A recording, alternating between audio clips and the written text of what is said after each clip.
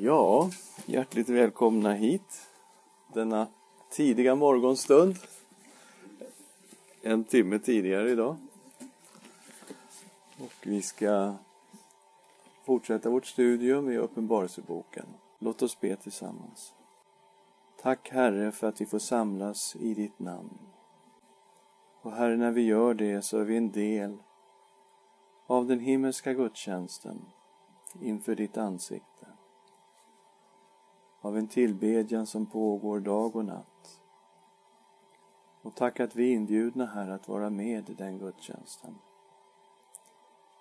Vi ber att du ska öppna våra ögon och tala till oss ifrån ditt ord. I Jesu namn. Amen. Ja, det är nu näst sista gången som vi har Uppenbarelseboken. Och scen 7 har vi kommit till, den eviga härligheten. Allra först så scen 1 så beskrev vi något som vi kallar för kvinnan och draken. Och draken identifierade vi som den onde utifrån Uppenbarelseboken. Och kvinnan som Guds folk, som församlingen som var förföljd av draken. Kvinnan födde en son som togs upp till Gud, och vi ser att det var Kristus. Och i den här förföljelsen från draken så får de troende illa. De blev verkligen förföljda. De övervann draken genom lammets blod och i kraft av sitt vittnesbörds ord. Och de älskade inte så sina liv att de drog sig undan döden. Så det var en svår förföljelse som kom genom den ondes förföljelse av Guds folket. Och här kunde de verkligen känna igen sig, de 7 församlingarna, i den här förföljelsen. Den andra scenen, då tittar vi på draken, vilddjuret och den falske profeten. Och vi upptäckte en ond treenighet. Och hur hela världen kallades att tillbe vilddjuret. Och genom vilddjuret också draken. Och hur den falske profetens uppgift var att förmå människor att tillbe vilddjuret. Vilddjuret identifierade vi med hjälp av 17 kapitlet som en av kejsarna i Rom. Och det finns ju naturligtvis en diskussion vilken kejsare det handlar om.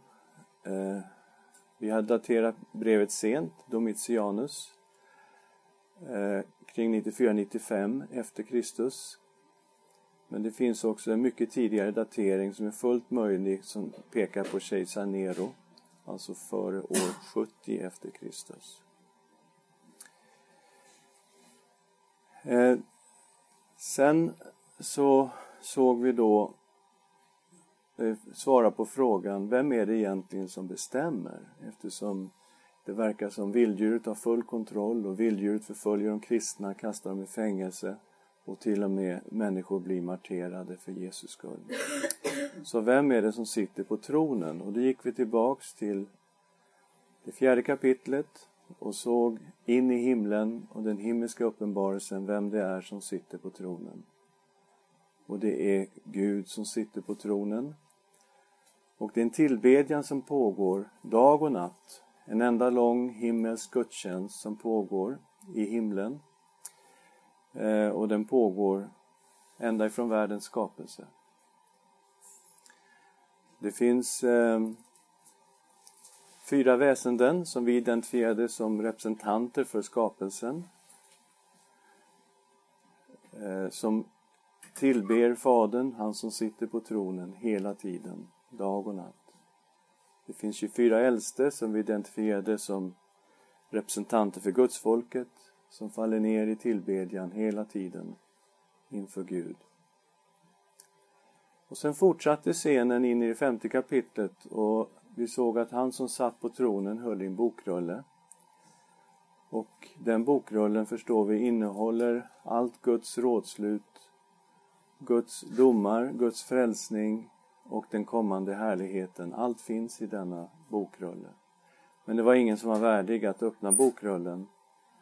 Utan bara lammet, det slaktade lammet som vi såg var Kristus, var värdig att ta bokrullen och så att säga bryta inseglen. Det var ju 7 insegel på den här bokrullen och att hela innehållet i bokrullen kommer fram. Och vi såg också mycket viktigt att lammets 7 ögon är Guds 7 andar. Och i den tillbedjan som pågår i Uppenbarelseboken av han som sitter på tronen och lammet blir då en tillbedjan av den treenige, Fadern, Sonen och Anden. Och sen då så bröt lammet insegel efter insegel. Och vi såg att det 7:e inseglet innehöll 7 basuner. Och den 7:e basunen innehöll 7 vredeskålar. Och vi såg att man behöver inte läsa boken på ett linjärt sätt utan mer på ett cykliskt sätt som beskriver Guds domar från olika aspekter, från olika sidor. Och det är också så som vi har gått igenom Guds domar som kommer fram i de 7 inseglen, 7 basunerna och de 7 vredeskålarna. Och då blir en fråga, hur går det för folket när Guds domar går över världen? Och det tittar vi på förra gången, Guds folks frälsning. Och vi såg 144 000 beskrivet som 12 000 ur Israels 12 stammar. Vi såg att vi hade en lista framför oss på stammarna som inte liknade någonting som fanns i Bibeln. När det gäller ordningen och vilka som stod där, Dans stam som saknades och Josef står och Manasse står, men det borde ha stått i så fall Efraim och Manasse och så vidare. Så börjar listan med Judas stam, också signifikativt eftersom de följer lammet som också är lejonet av Juda.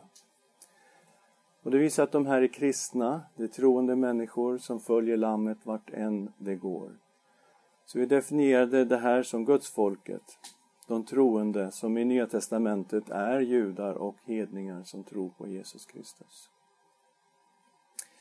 Vi såg också på den stora skaran som ingen kunde räkna av alla språk, stammar, folkslag. Och vi såg uppenbarelsen av löftena till Abraham här, han som hade fått löftet att i dig ska alla folk, alla släkter på jorden bli välsignade. Och hur det löftet var uppfyllt i härligheten genom Guds folk. Och det var en stor skara som ingen kunde räkna, precis som Gud hade sagt till Abraham. Han skulle inte kunna räkna sina barn. Vi såg också in i det vi kallar för tusenårsriket och såg att det var en speciell välsignelse för martyrerna. Och det underliggande temat som går rakt igenom boken, nämligen förföljda kyrkan och martyrernas fråga. Hur länge ska det dröja innan du utkräver hämnd för vårt blod? Utifrån kapitel 6, vers 9 och 10. Och nu fortsätter vi idag med den eviga härligheten som väntar Guds folk. Och vi kommer till det 21 kapitlet i Uppenbarelseboken. I den det vi kallar för scen 7.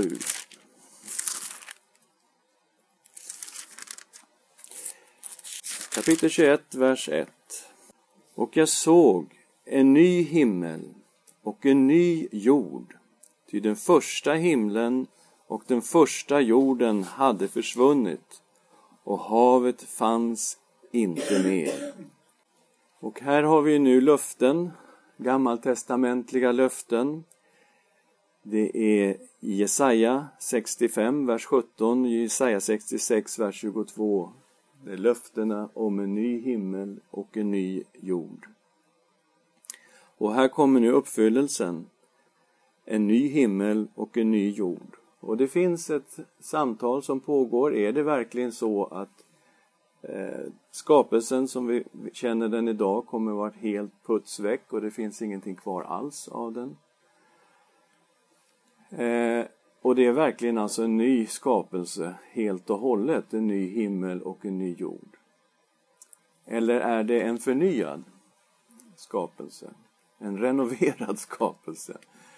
Och det finns många som tycker att det finns starka argument för att tala om en förnyad jord. Och vi låter den frågan vara öppen och säger att det är fullt möjligt att vi talar om faktiskt den här jorden, men en förnyad jord, en förnyad skapelse.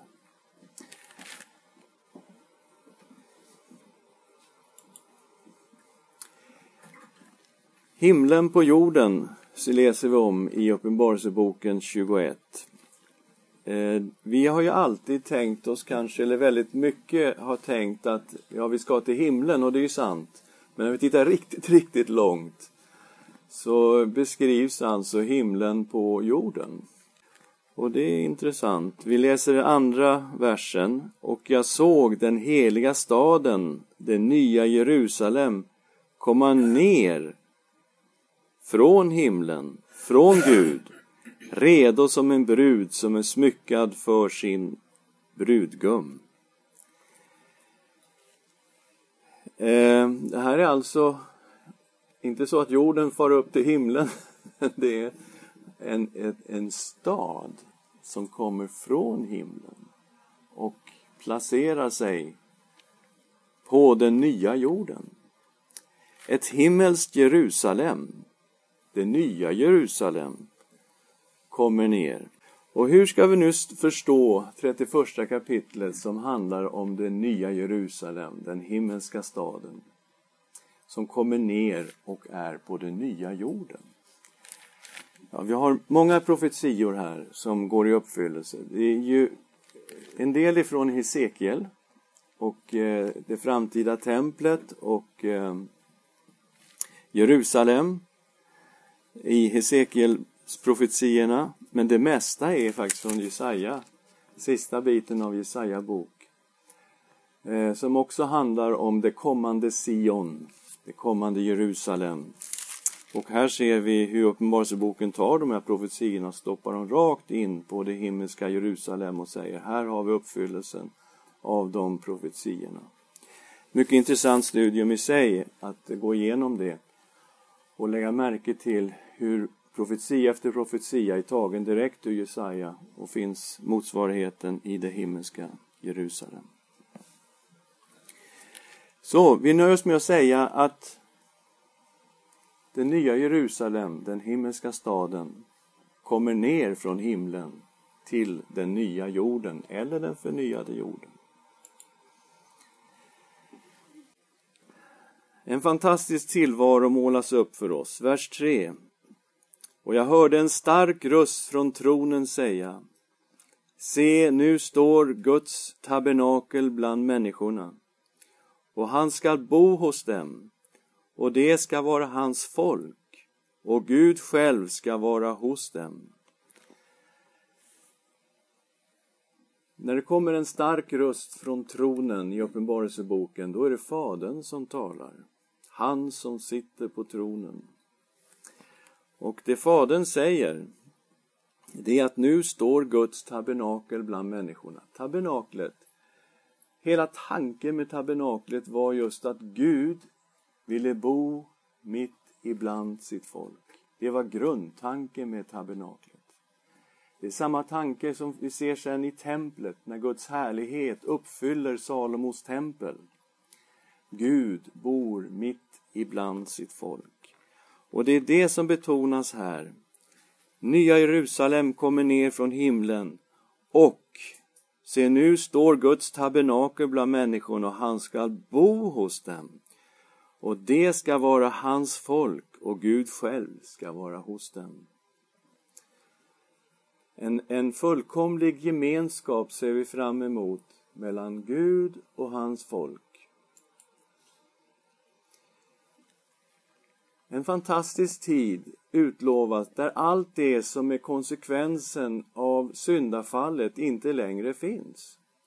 Alltså konsekvenserna av syndafallet, att människan måste lämna paradiset och leva här i världen där det finns plåga, sorg, sjukdom, död. Allt detta är borttaget i nya himlen och den nya jorden och i den nya Jerusalem. Och han ska torka alla tårar från deras ögon. Döden ska inte finnas mer och ingen sorg, ingen gråt, ingen plåga. För det som förr var är borta. Återigen profetia från Jesaja som går i uppfyllelse. Det är gång på gång i de här påståendena har vi profetier från Jesaja som är bokstavlig uppfyllelse här. Döden ska inte finnas mer. Ingen sorg, ingen gråt, ingen plåga. Fantastisk tillvaro. Shalom väntar oss. Gud skapade Edens lustgård och satte människan i Edens lustgård och se det var mycket gott. Allt var gott. Där rådde Guds fullkomliga shalom. En fullkomlig paradisisk tillvaro. Och här kommer det igen. I enlighet med profetierna ska Gud ge den här härligheten till sitt folk. Det fortsätter vad Gud ska göra. Vers 5 och 6. Han som satt på tronen sade, alltså Fadern som talar, se, jag gör allting nytt. Och han sa, skriv, ty dessa ord är trovärdiga och sanna. Han sa också till mig, det är skett. Jag är A och O, begynnelsen och änden. Och den som törstar ska ge att dricka fritt och för intet ur källan med livets vatten. Fantastiskt, vilka underbara ord. Jag är A och O, och vi har tittat på de här uttrycken som står i Uppenbarelseboken som beskriver innebörden i ordet eller namnet Jahve. Jag är. Han som är den första och den siste samtidigt. Han som är begynnelsen och änden samtidigt. Hans namn är Jahve. Jag är. Han säger, fritt och för intet ska få dricka ur källan med livets vatten. Vi tittar också i 22 kapitlet. Och han visade mig en flod med livets vatten, klar som kristall. Den går ut från Guds och Lammets tron. Mitt på stadens gata, på varje sida om floden, står livets träd. Som bär frukt 12 gånger varje månad bär det frukt. Och trädets blad ger läkedom åt folken. Fantastiskt. Från tronen, Guds och Lammets tron, där Gud sitter. Tillbedd, han som är den treenige, Fader, Son, helig ande. Från denna tron rinner en källa. Livets vatten flödar fram, och vi har profetierna i Hesekiel 47 framför oss. Bokstavligen. Uppfyllda här i den kommande härligheten. Livets träd som gick förlorad i syndafallet. Som står där till och med väldigt uttryckligt att människorna inte skulle få äta från livets träd. När de drevs ut ifrån lustgården. Här, tillbaka i härligheten, så finns livets träd där. Och det är en ständig frukt på dessa träd. Och trädets blad ger läkedom åt folken.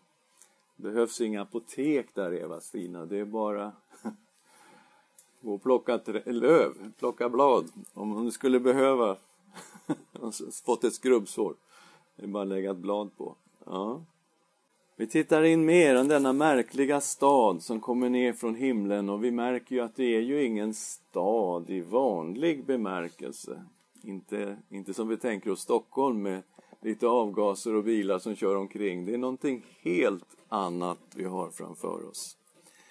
Vi har en stad som beskrivs som Lammets hustru. Kapitel 21, vers 9 och 10.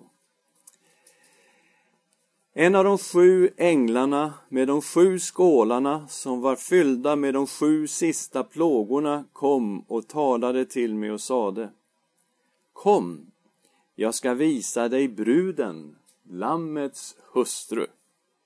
Ja, tänker man, det är spännande. Undrar hur hon ser ut. Och han förde mig i anden upp på ett stort högt berg och visade mig den heliga staden Jerusalem som kom ner från himlen från Gud. Så den himmelska Jerusalem som vi läste om i vers 2. Och jag såg den heliga staden, det nya Jerusalem, komma ner från himlen från Gud, redo som en brud som är smyckad för sin brudgum. Denna brud är alltså församlingen. Det är ju Guds folk, det är Lammets hustru som det handlar om. Och som vi läste om i 19 kapitlet, saliga är de som får vara med om Lammets bröllop. I 19 kapitlet, vers 7 och 8. Låt oss vara glada och jubla och ge honom äran, ty Lammets bröllop har kommit och hans brud har gjort sig redo. Åt henne har givits att klä sig skinande rent linnetyg. Linnetyget är det heligas rättfärdighet. Så Lammets hustru, Kristi brud, är församlingen och är identisk med den himmelska Jerusalem som kommer ner från himlen för att vara på den nya jorden. Ja, spännande. Den här staden är ju beskriven här, och återigen, det är profetia efter profetia som är beskriven. Den är beskriven i all sin härlighet, i all sin glans. Men det finns märkliga saker. Inget tempel i den här staden. Vers 22. Något tempel såg jag inte i staden. Ty Herren Gud, den allsmäktige, och Lammet är dess tempel. Det är ju märkligt. Templet som har haft en sån central roll ända ifrån ökenvandringen, när Gud sa till Mose att göra ett tabernakel därför att Gud ville bo mitt ibland sitt folk. Och sen hur David vill bygga ett tempel åt Herren, och Herren säger: ja, du ska inte få bygga det här templet, jag ska bygga ett hus åt dig. Och så kommer då förbundet med David och Davids son Messias, löften om Messias som kommer i detta förbund. Men Salomo som får bygga templet på den plats som Gud hade utsett, tempelberget i Jerusalem, och som då uppfylls med Guds härlighet där Gud bor mitt ibland sitt folk. Tempeltanken som går vidare till Jesus. Och ordet blev kött och tog sin boning ibland oss. Och vi såg hans härlighet. En härlighet som den enda sonen får av sin fader. Och han var full av nåd och sanning. Ordet blev kött. Gud uppenbarar sig i en människa. Och som det står i grekiskan, tabernaklade ibland oss. Ordet blev kött och bodde ibland oss. Han tältade ibland oss. Jesus kropp var som ett tält. Och i tältet bodde härligheten. Och vi såg hans härlighet. En härlighet som den enda sonen har av sin fader. Kristus var ett tempel.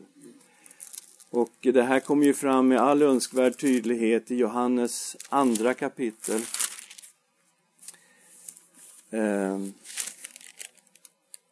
Där Jesus talar med judarna.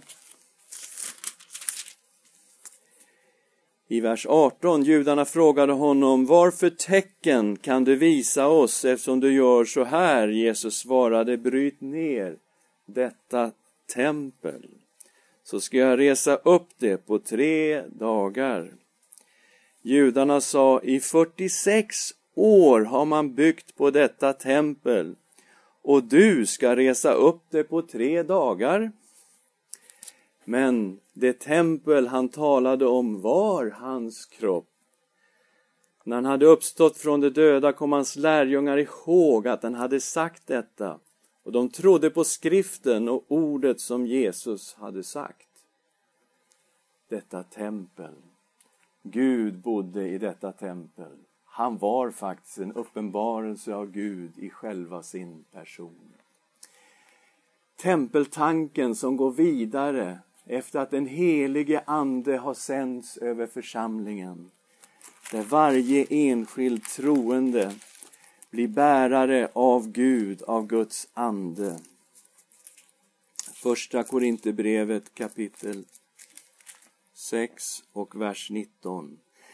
Eller vet ni inte att er kropp är ett tempel åt den helige ande som bor i er och som ni har fått av Gud, och att ni inte tillhör er själva?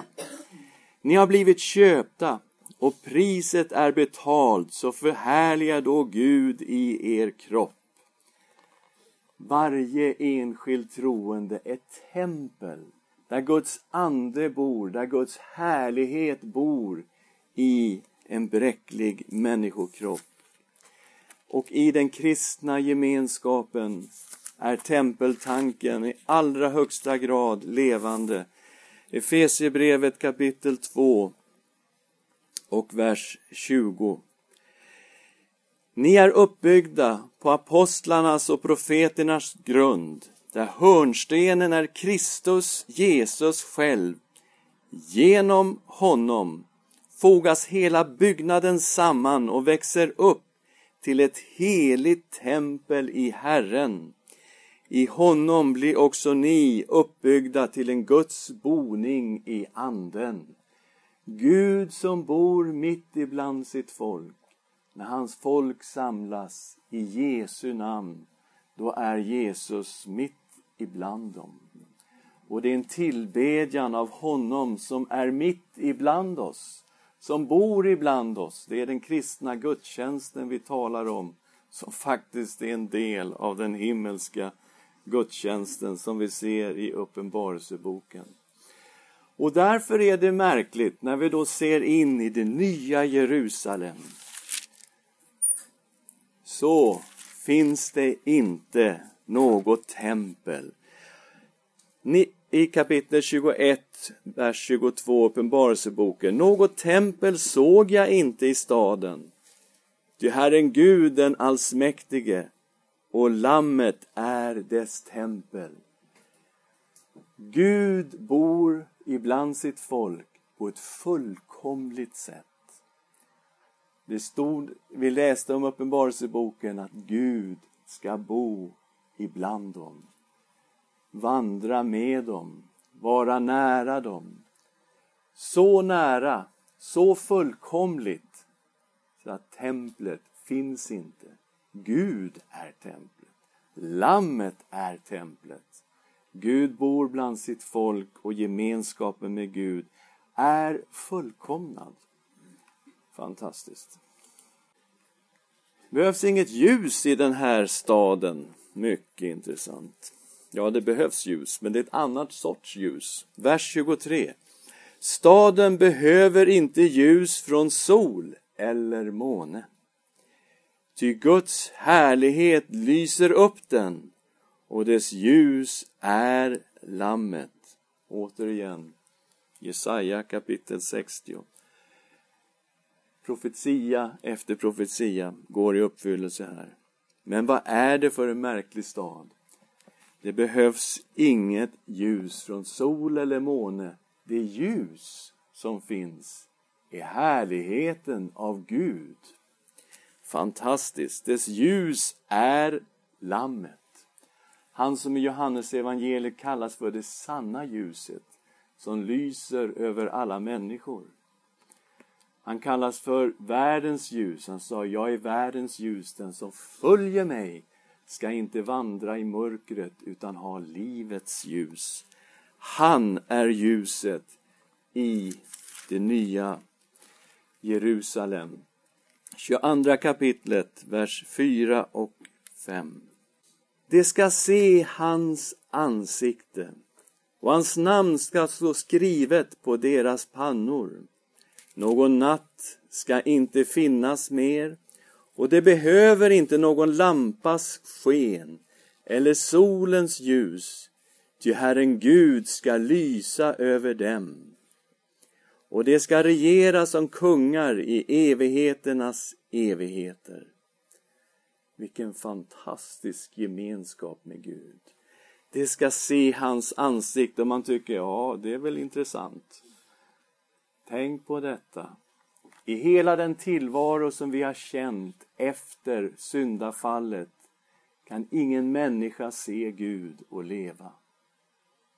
Här i Uppenbarelseboken, när allting fullkomnas och all synd är utplånad och ett rent, förlåtet, renat Guds folk står inför Gud, det ska se hans ansikte. Hans namn ska vara skrivet på deras pannor och vi har sett det i Uppenbarelseboken på flera ställen. Tillhörigheten, Guds sigill, det är hans barn som tillhör honom. Hans namn är skrivet på deras pannor. Ingen lampa behövs. Härligheten är där. Herren Gud ska lysa över dem. Man undrar, vad är det för ljus som inte kommer från solen? Ja, spännande tanke. Man kan fundera ibland när man läser skapelseberättelsen och att solen och månen skapades på den 4:e dagen. Men redan på den första dagen så sade Gud, var det ljus och det vart ljus. Så här är någonting att fundera kring. Finns det någon sorts ljus hos Gud som vi inte känner till? Why not?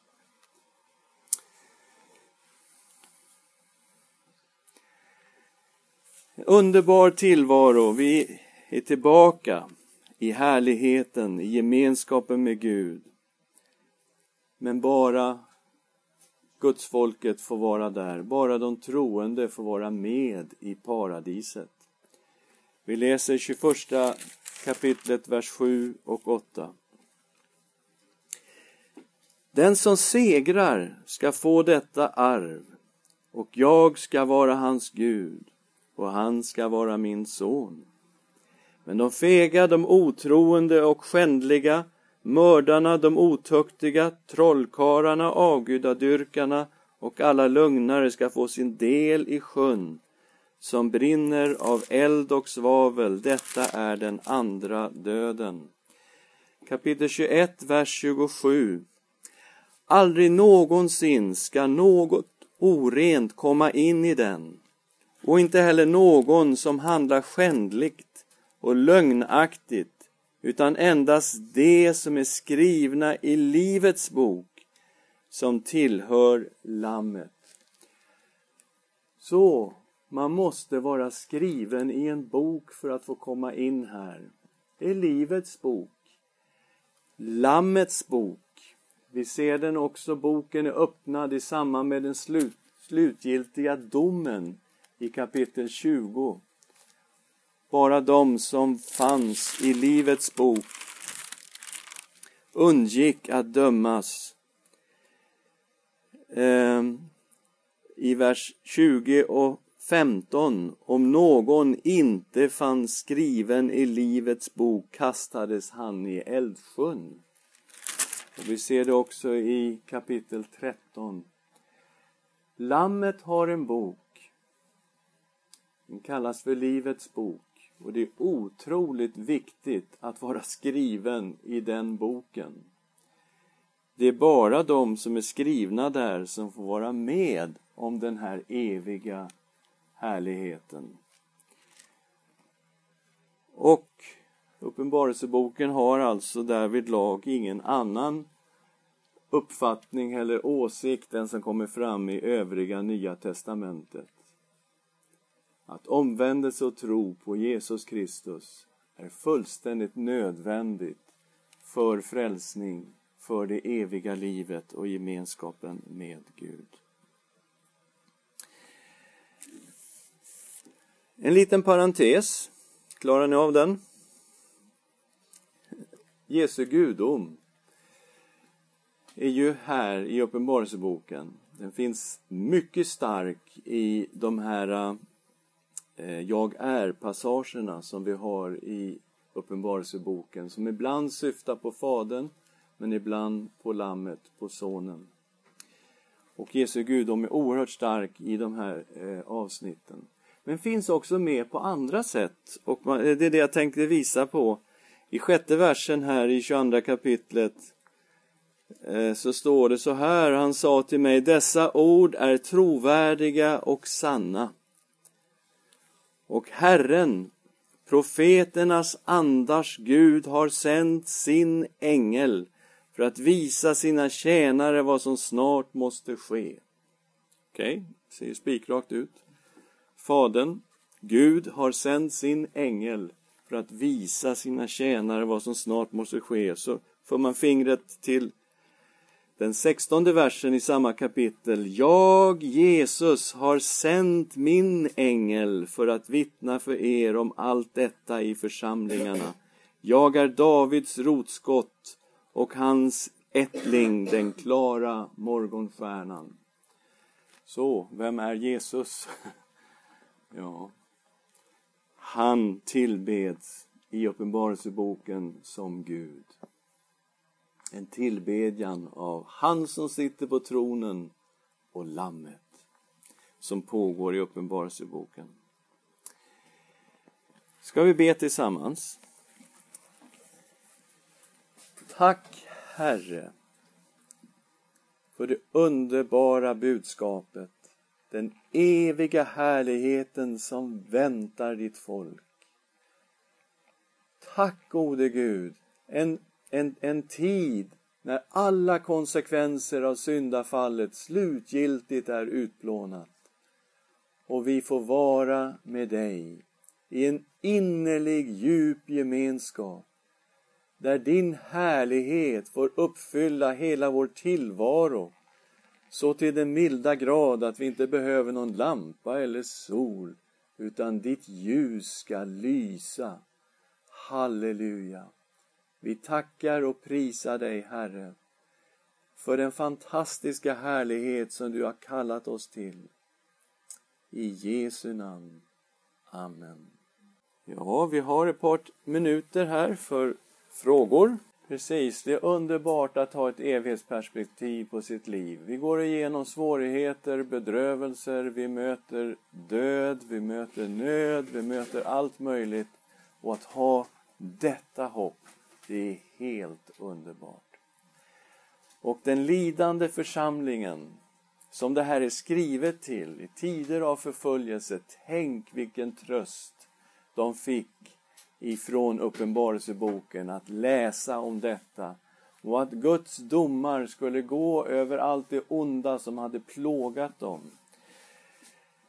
De hade varit förföljda, kastade i fängelse. Några av dem hade blivit marterade.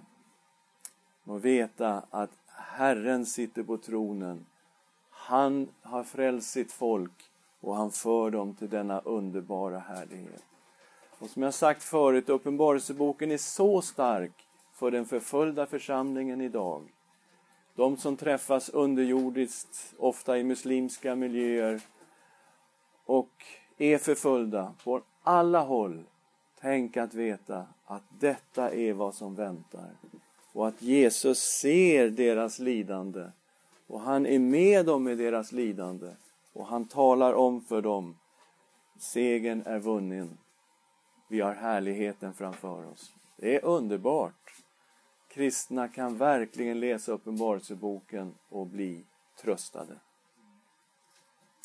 Nästa gång så kommer vi att titta mer på uppenbarelserna om Kristus. Det finns ju många uppenbarelser av Kristus på olika sätt i Uppenbarelseboken. Och det är de vi ska titta på nästa gång. Tack ska ni ha för idag. Nu kommer en härlig gudstjänst.